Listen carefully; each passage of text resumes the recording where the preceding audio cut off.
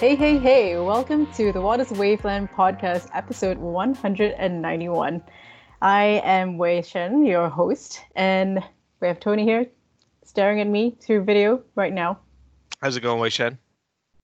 Good, good, thank you. It's a beautiful Thursday morning. Unfortunately, we're all stuck inside. There you go. Yeah, it's just taunting us.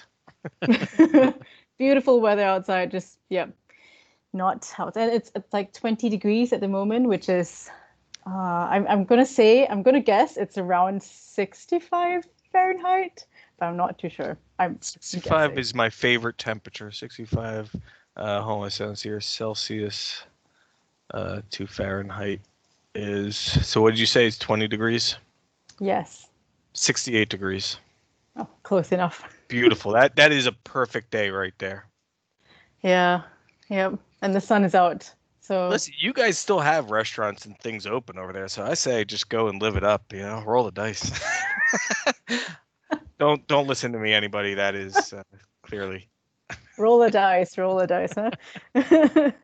So this week on the podcast you have Richard Bloor from KY3P on, right? Tell us a little bit about that.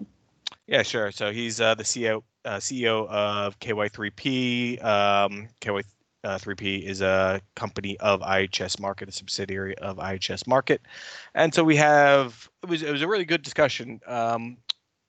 They have this this electronic survey platform called Scent. Sorry, I lost it there for a second. I almost called it Team because on the pod anyway. It's called Scent.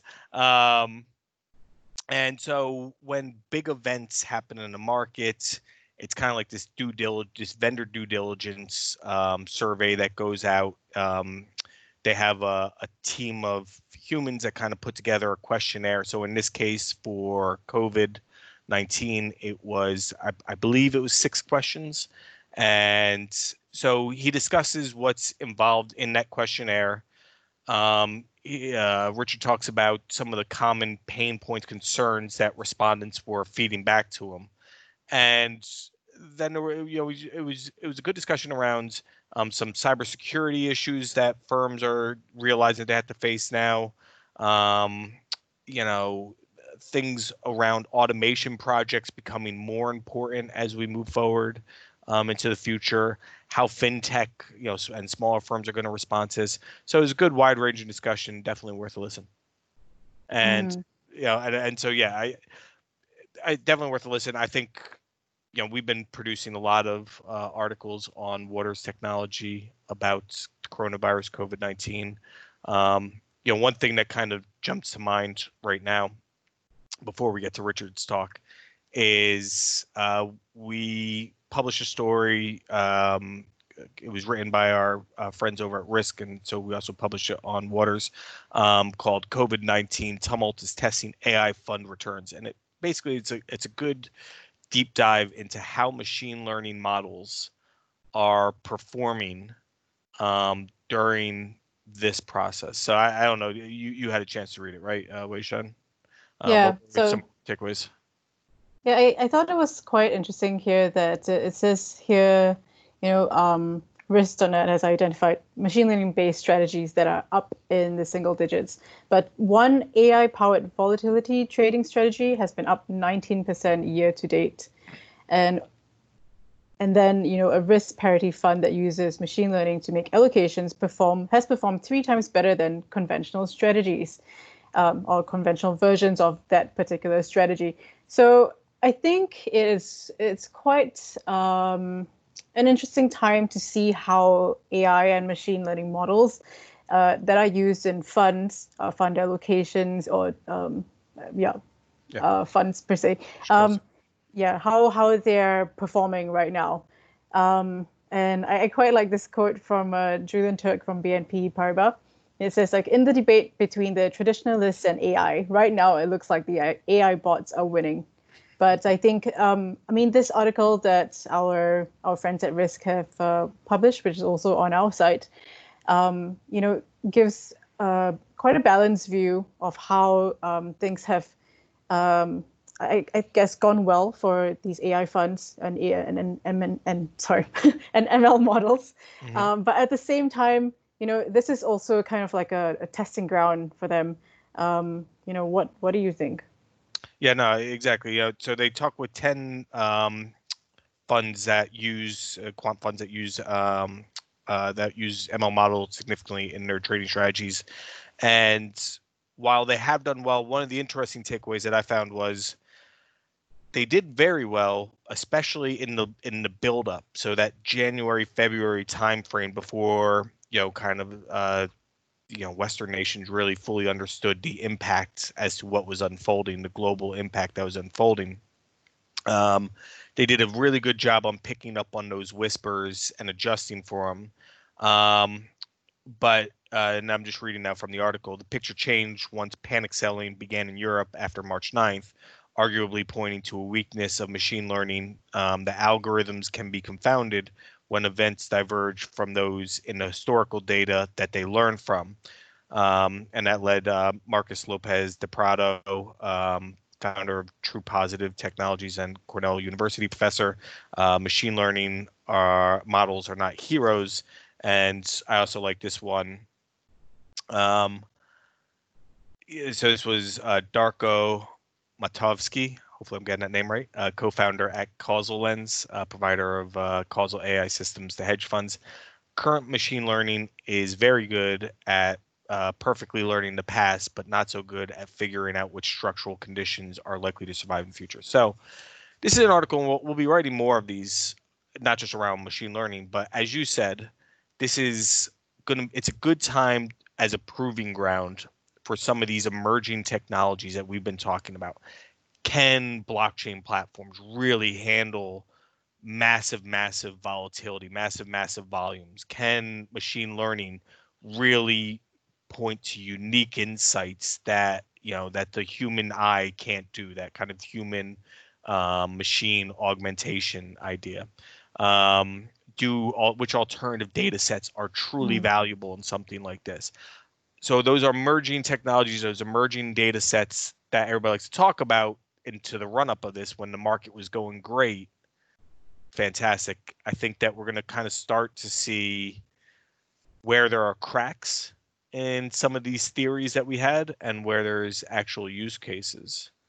Um, and then, I guess maybe then that also kind of leads to the other idea around this is fintech startups.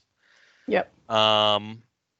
We wrote an article about alternative data providers, the actual providers themselves, as VC funding dries up, as all that investment dollars dry up, as firms are going to be maybe a little bit more hesitant to try and incorporate an experimental data set. We're going to see a lot of alternative data providers. In theory, there could be a lot of alternative data providers that could suffer and go under.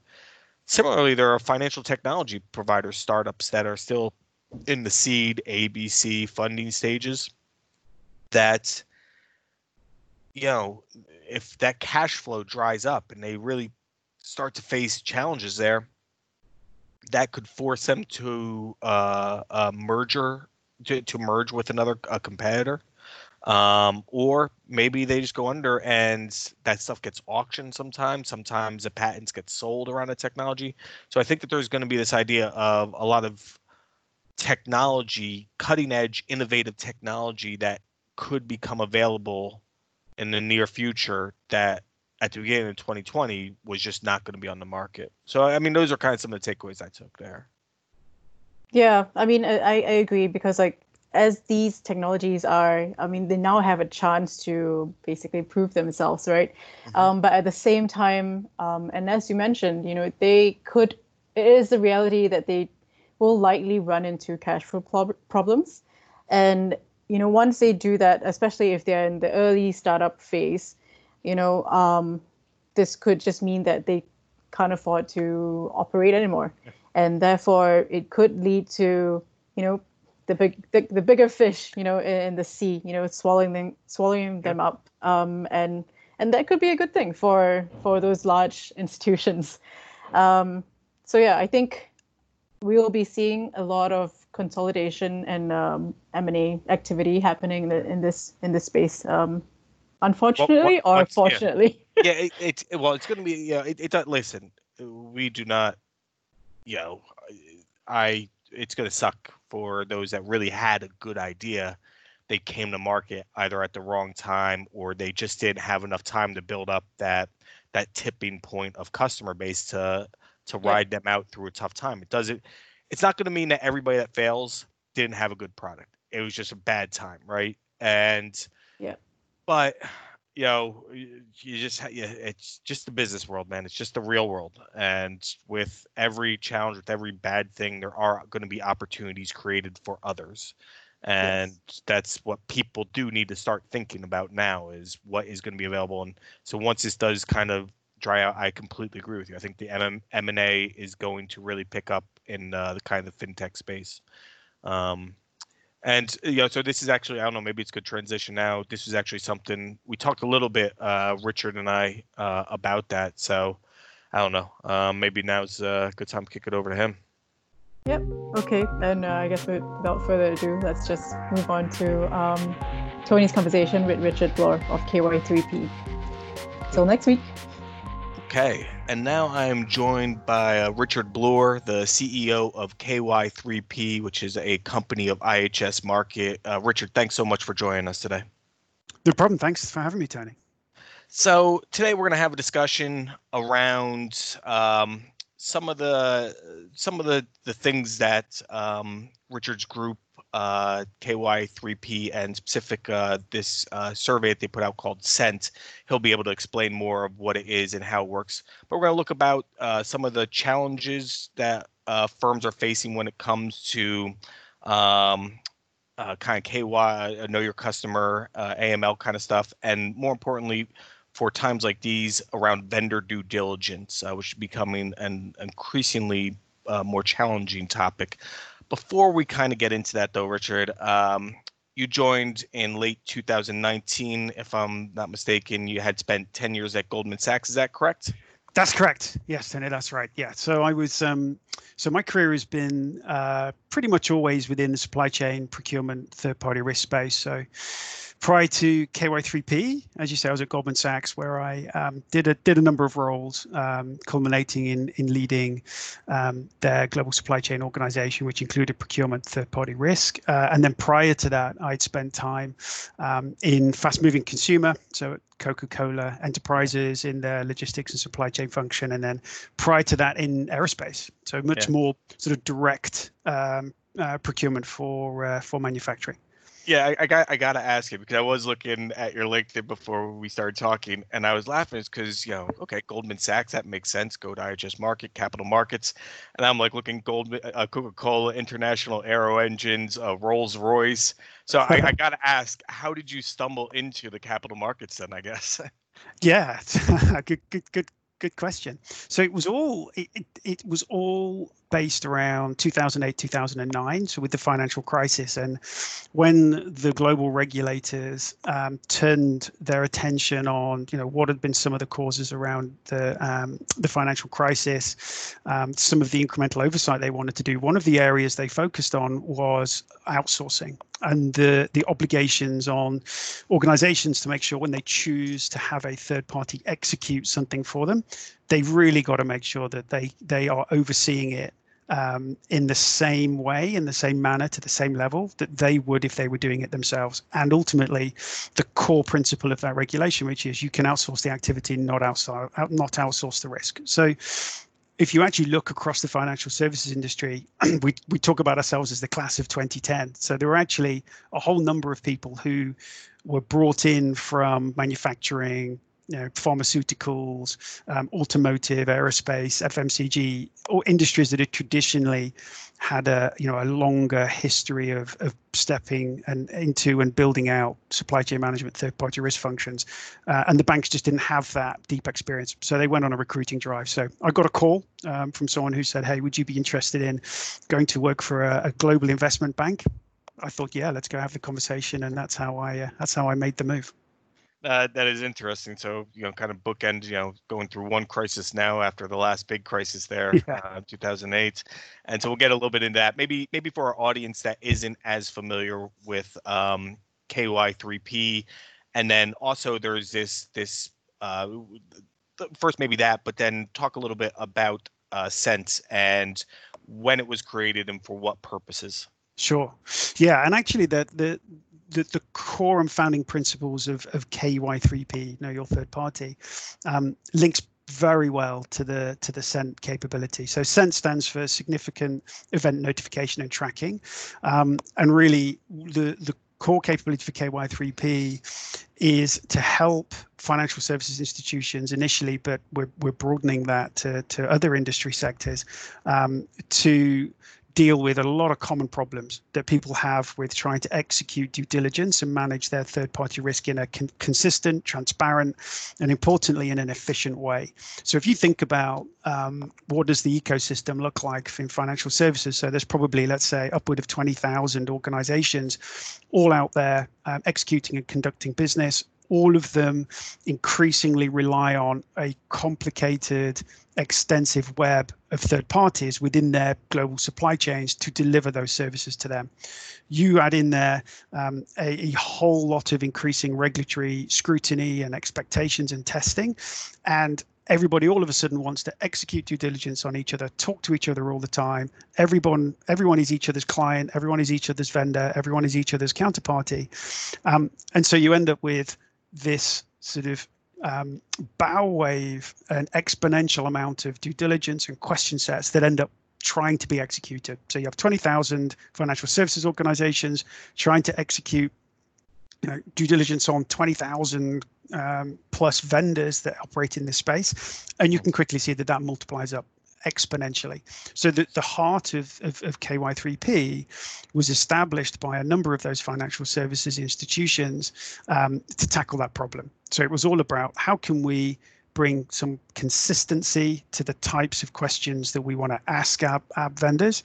How can we build a utility platform that lets the vendors easily upload and respond to those questions and transact and have that conversation, and then how can we do that efficiently? So that was the core of KY3P. So KY3P today is really, that's the core of its offering. We also have a workflow module which sits at the front end, which lets people consistently deploy their third-party risk policies and program. And it has a risk calculator in there that will look at and calculate consistently the level of risk associated with each vendor engagement. And then we also have a managed service capability around assessments, where we will execute an assessment on an organization's behalf.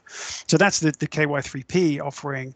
But if you think about extending that to the Scent functionality which sits within the KY3P suite of tools, that's exactly the principles that Scent was built on. So going way back, if you remember things like Heartbleed and Ghost, some of the vulnerabilities that were maybe 7 or 8 years ago, there was clearly a need to help our clients and help the financial services institutions just go out and say, hey vendors, there is this issue. How have you tackled it? How have you responded to it, instead of everyone sending out 15 different versions of 20 spreadsheets to every single vendor. So the Scent functionality really is sort of the embodiment of the principles that the broader KY3P solution is set up to solve. Okay. And then, specific for this COVID outbreak, so walk us through a little bit, just so people have a frame of reference for later what we're going to talk about. But how many questions were sent out about this, and can give some examples of what those questions were? Yeah, and so interestingly, and I'm sure many people listening to this will recognize it, but trying to get a whole bunch of organizations to agree on what questions to ask is a challenge in itself. So our philosophy is always less is more, right? So let's agree on a quality set of questions that allow you to triage through your data and identify where there are issues you need to address. So this isn't like 100 question a questionnaire. This is 6 questions, and we validated those questions through. We have what's called our Scent committee. So this is a group of our investors and design partners who come together when these events happen, and we work with them to get a single set of questions that they can all agree on, which we did in this case. So the types of questions that are in there. So first of all, it will open up a question that will ask, are you impacted by COVID-19? Right. So there's an initial triage question that says, instead of making everyone answer everything, first of all, we need to establish whether you are impacted or your operations are impacted. Did anybody say no? No, not that I can think of. I think everyone exactly. This, one of the unique things about COVID-19 is the breadth of its impact, right? So yeah, so I think just about everybody responded that yes, in some way it does impact them or affect them. And then it talks about some of the more standard things around, okay, what is your organization's approach? How have you fixed it? Do you have a corporate policy or corporate statement that you want to include in the response? Are you switching a proportion of your staff to work from home? If you are, what incremental controls do you have in place to address that? And then, we have a question that talks about how sustainable is it in the long term? Because I think one thing certainly that is again different in COVID than other events that I've been involved in is the length of time is indeterminate. So we just don't know. So I think what we have seen, and this may start to talk about when we see some of the themes, what we have seen is organizations almost taking a three-pronged approach: a short-term, okay, I need to know urgently who are my critical vendors, are they dealing with this? A more medium-term approach around starting to get to some of the send questions that I just talked about. And then I think many will switch to a longer term, which is, well, what is my supply chain actually going to look like in 6 to 9 months when we finally find out how many of our vendors are going to be left standing at the end of it? Okay. And maybe walk me through that. So build on that just a little bit more. Did you notice any in getting these responses, or maybe even just talking with clients just one-on-one? Yeah. But did you notice any common pain points or common concerns amongst respondents and clients? Yeah, sure. So I think number one, in terms of concerns and where I think we're going to see issues, is around cash flow and the economic shock. So I think certainly you look across the vendor base, and those vendors that I think will be successful and those where people will be less anxious about are either they have access, they have good strong cash flow, they have access, or within a country where the government has decided to step in and provide support for those industries. And then third, it's those that are have a good diverse business set where maybe one part of it hasn't been overly impacted where another part has. So I think that when we talk to our clients, definitely a lot of them are zeroing in on, all right, the financial stability, how do we continue to focus on that? I think the other areas are access to people. Mm-hmm. So many organizations, in particular, in the professional services space, in financial services, their suppliers are giving them a service which is reliant on either having people in a particular location or having people who are accessible to a particular service level agreement.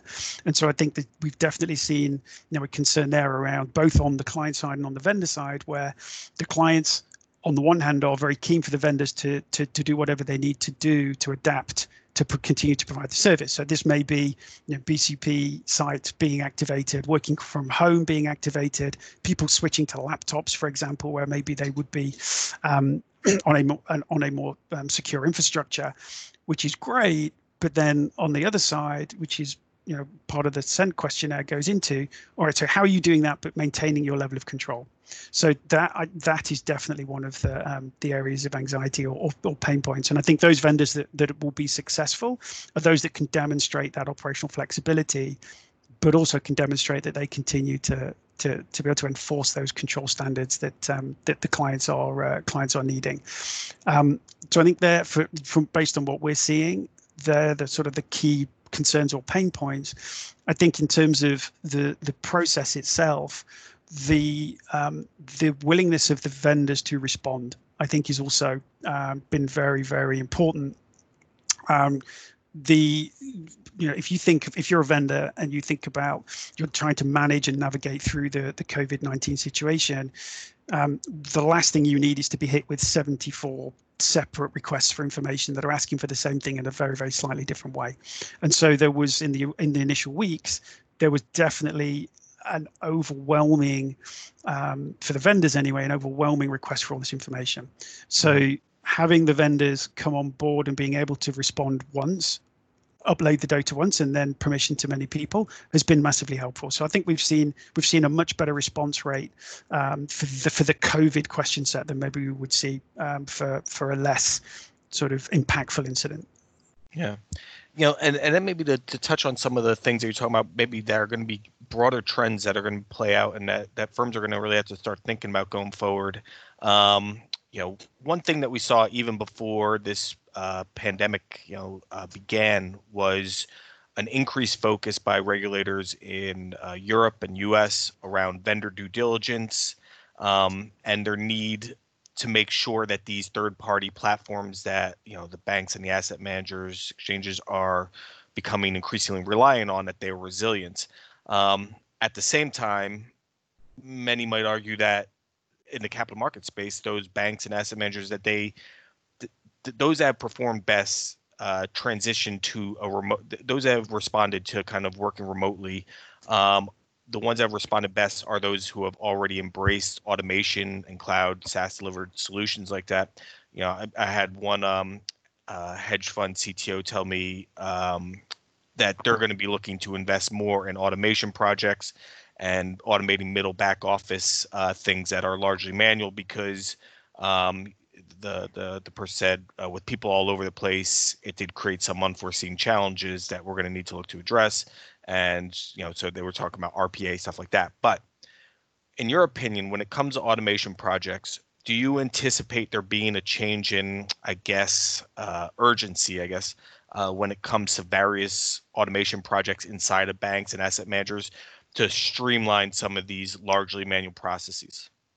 Yeah, completely. So I think, and interestingly, that is something that we're already picking up a little bit. So I think you're going to see a couple of trends around that. So the first one is, I think everyone's going to take a bit of a deep breath and start to look across the portfolio of services and vendors that they rely on, and they're going to do two or three things. I think first of all, they're going to say, all right, so which of the vendors are critical but also strategic? Because I think they're two slightly different things. Like day one is who's critical, who could bring the business down.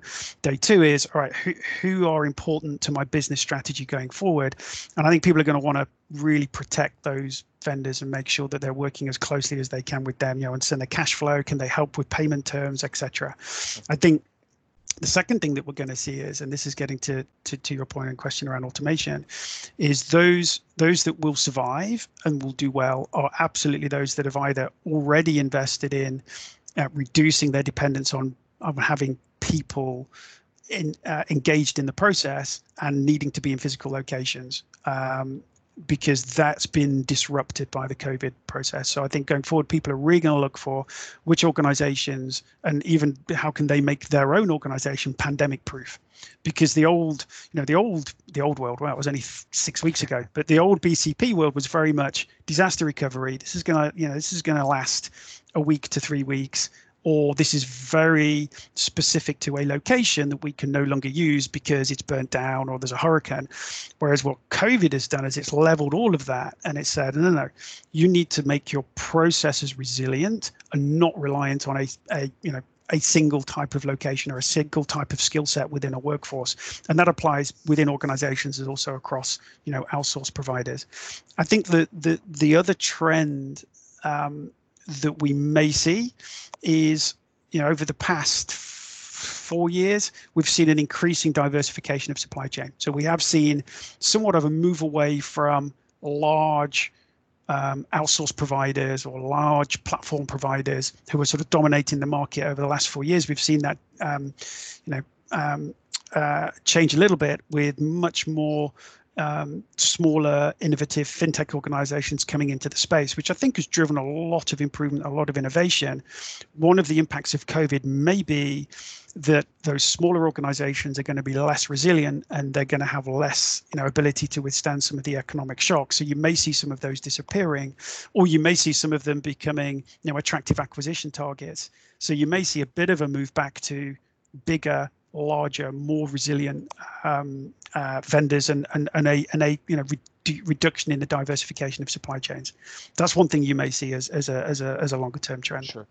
Yeah, it's funny because we recently had a brainstorming session with just the reporters on here at Waters Technology, and just kind of come up with what some of the longer tail fallout of this might be.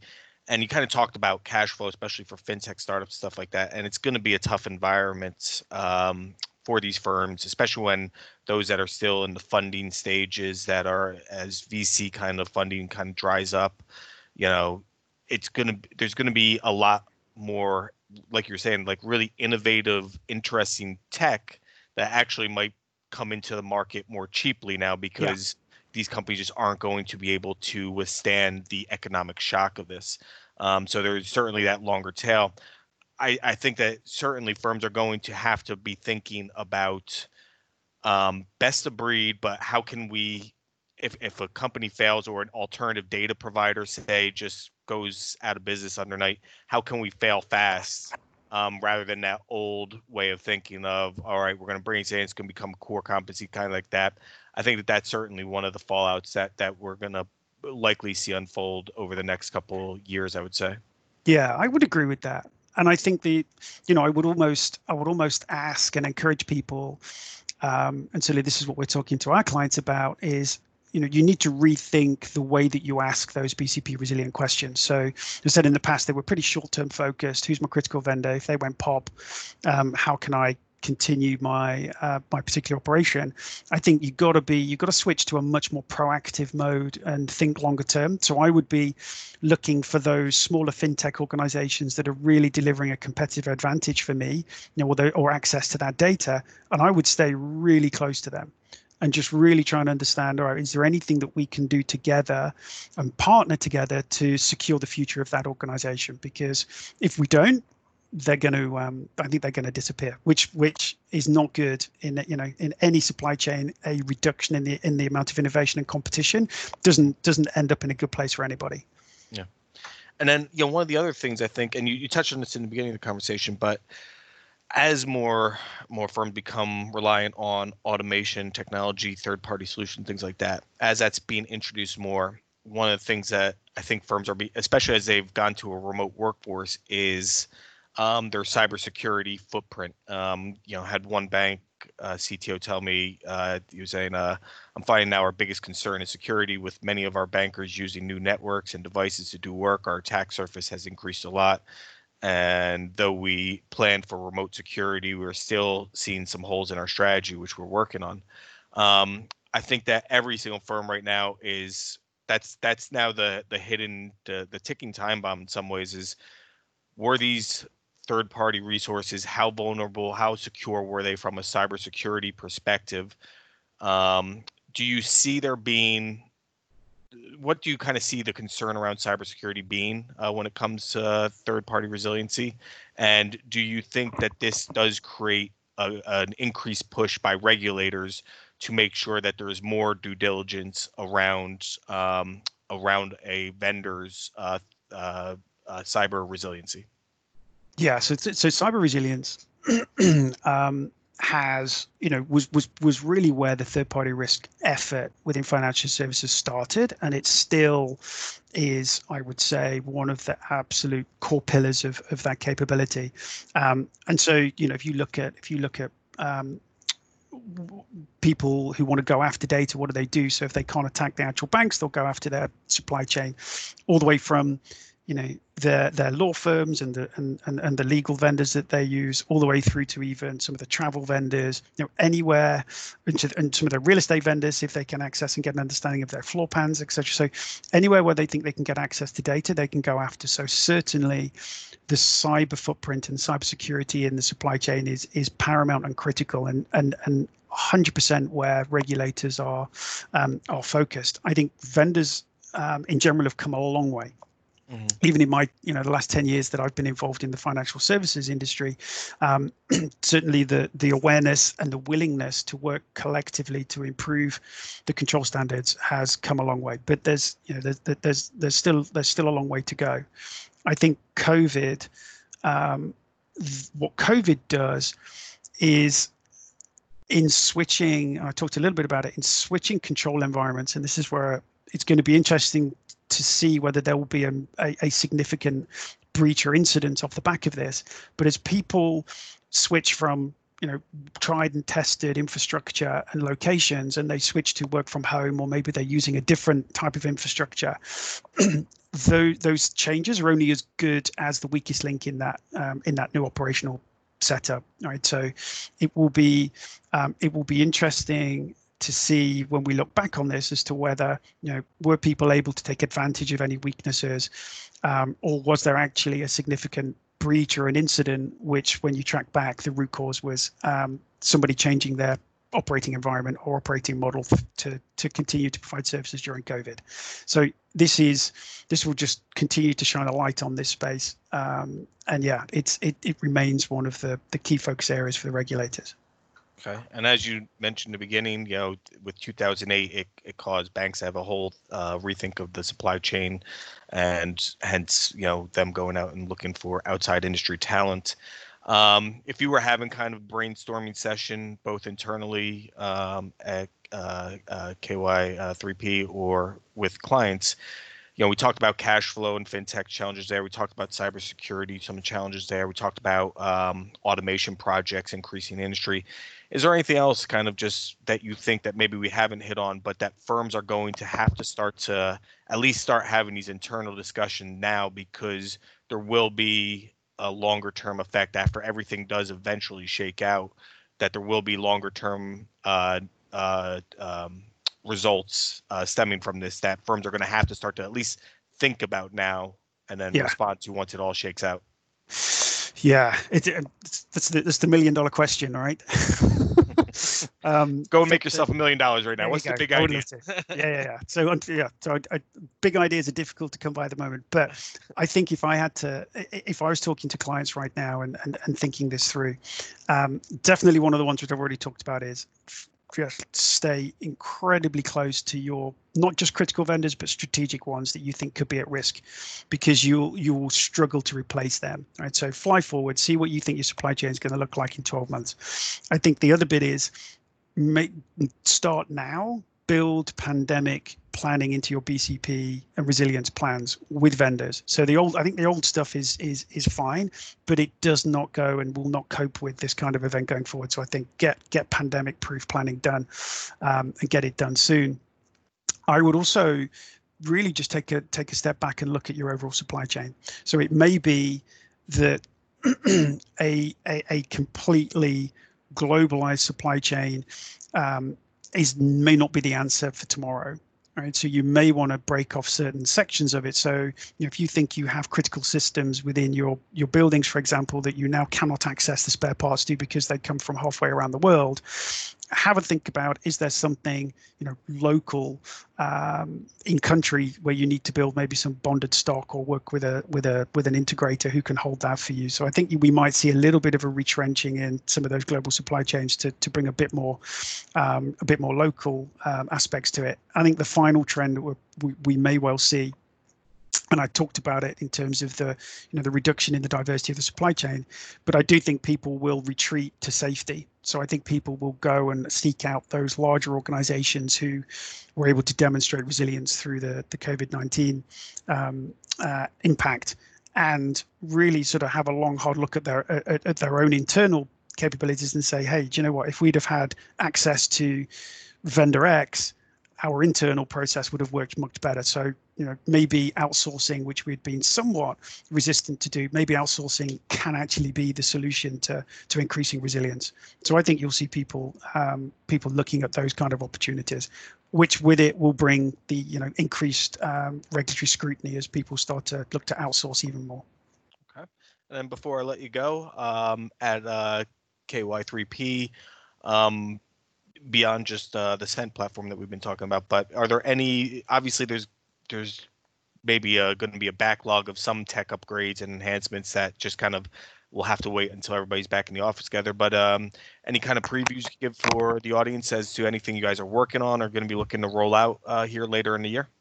Sure. So there's probably two things that we're very excited about. So first is I talked about our workflow platform. So we are just about to, or we've released the initial batch of it, but we're about to release a much more in-depth module around performance management of vendors. So KPI tracking, SLA tracking, which especially at times like this, incredibly useful to make sure you are focused and managing and not seeing any downturn in your vendor service level. So that's one bit which we're excited about.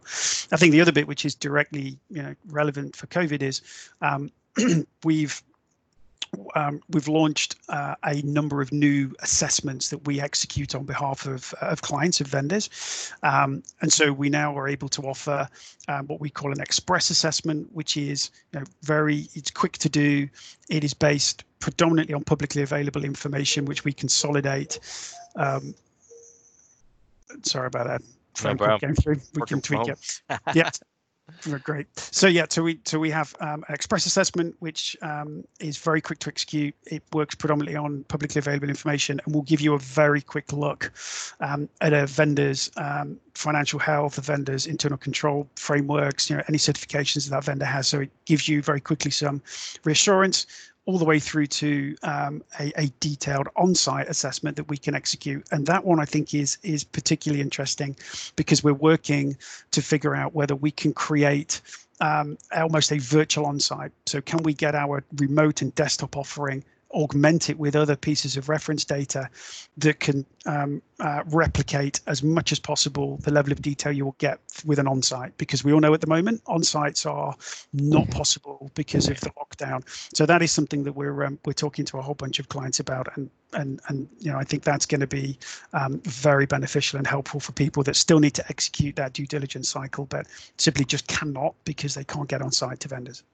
All right. Well, Richard, thanks. This was a fun conversation, and good luck going forward on this new world that we're in. Great. No, thank you very much, Tony. Appreciate the time.